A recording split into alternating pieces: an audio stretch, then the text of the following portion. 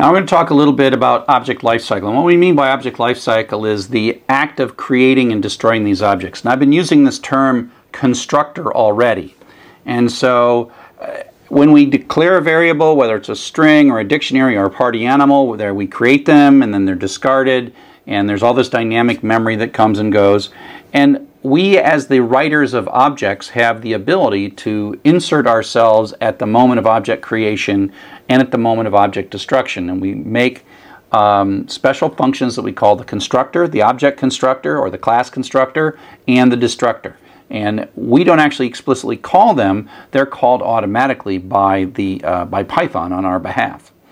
And so the constructor is what's more commonly used. It's used to set up any initial values of variables if necessary, et cetera, et cetera. Destructors are we'll cover them, but they're used very rarely. So here's a bit of code that we've got. It's our party animal, and a lot of it is the same as what we've been doing so far. So we have this variable x, and the constructor has a special name, underscore, underscore, init, underscore. Again, we pass in the instance of the object, self. And in this one, all we're going to do is print out that you're constructed.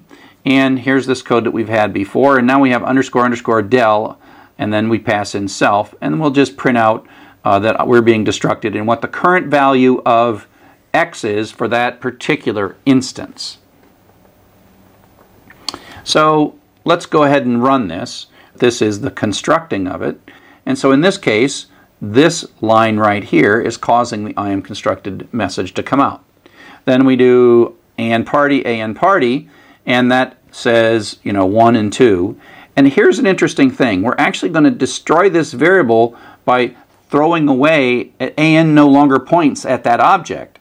An is going to point to 42. So we're going to sort of overwrite an and put 42 in it. And at that point, Python's like, oh, this whole little object that I just created, somewhere it's out here, it's vaporizing it and throwing it away. And so before this line completes, it actually calls our destructor on our behalf. And so that message comes out.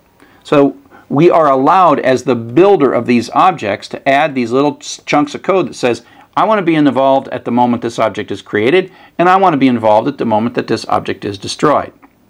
Now, in this last line, an is no longer a party animal. An is now an integer.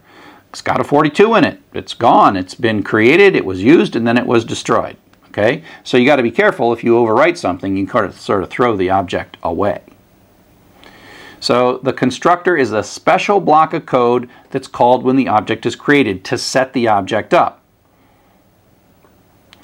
So we can create lots of instances. Everything we've done so far is we make a class and then we create one instance, one object.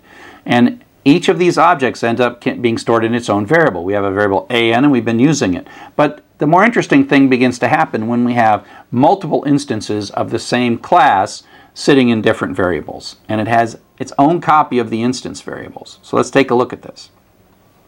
So this code here, I've taken out the destructor, and it shows a little bit more information. So now we're going to put two variables in here. We're going to have a current score or whatever and a name.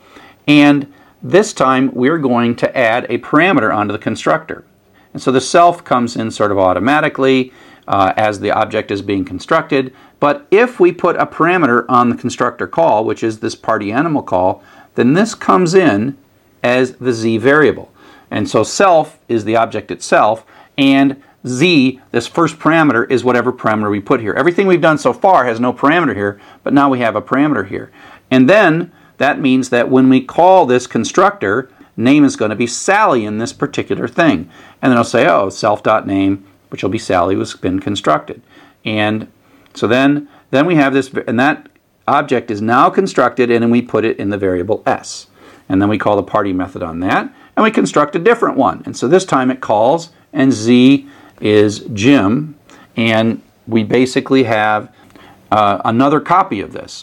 As it runs down here, when this is called, it makes one instance and stores that in the variable s. And there's a variable x in there, there's a name in there, there's an init method and party, and that's all in here, right? All that stuff is in here. And now we say, let's make, and that's going to have Sally in there. S party, then this turns into a 1. Then we're going to do another constructor, and so it's going to make a whole new thing, and it's going to store that in J, and this one's going to have Jim in it. And then we're going to call J party, that turns that into a 1, and then S party will cause this to be a 2. Okay, and so what happens is we have now two objects, one in the variable S and one in the variable J, and they have separate copies of their instance variables. These are the instance variables or the object fields or whatever, but they're the variables. But the key is that every time we do a new construction, it duplicates this, and there's another copy of it. So there's an X within S. So S.X is this variable, and J.X is that variable. Okay? So the next thing we'll talk about is inheritance, and that's the idea of taking one class and extending it to make something new.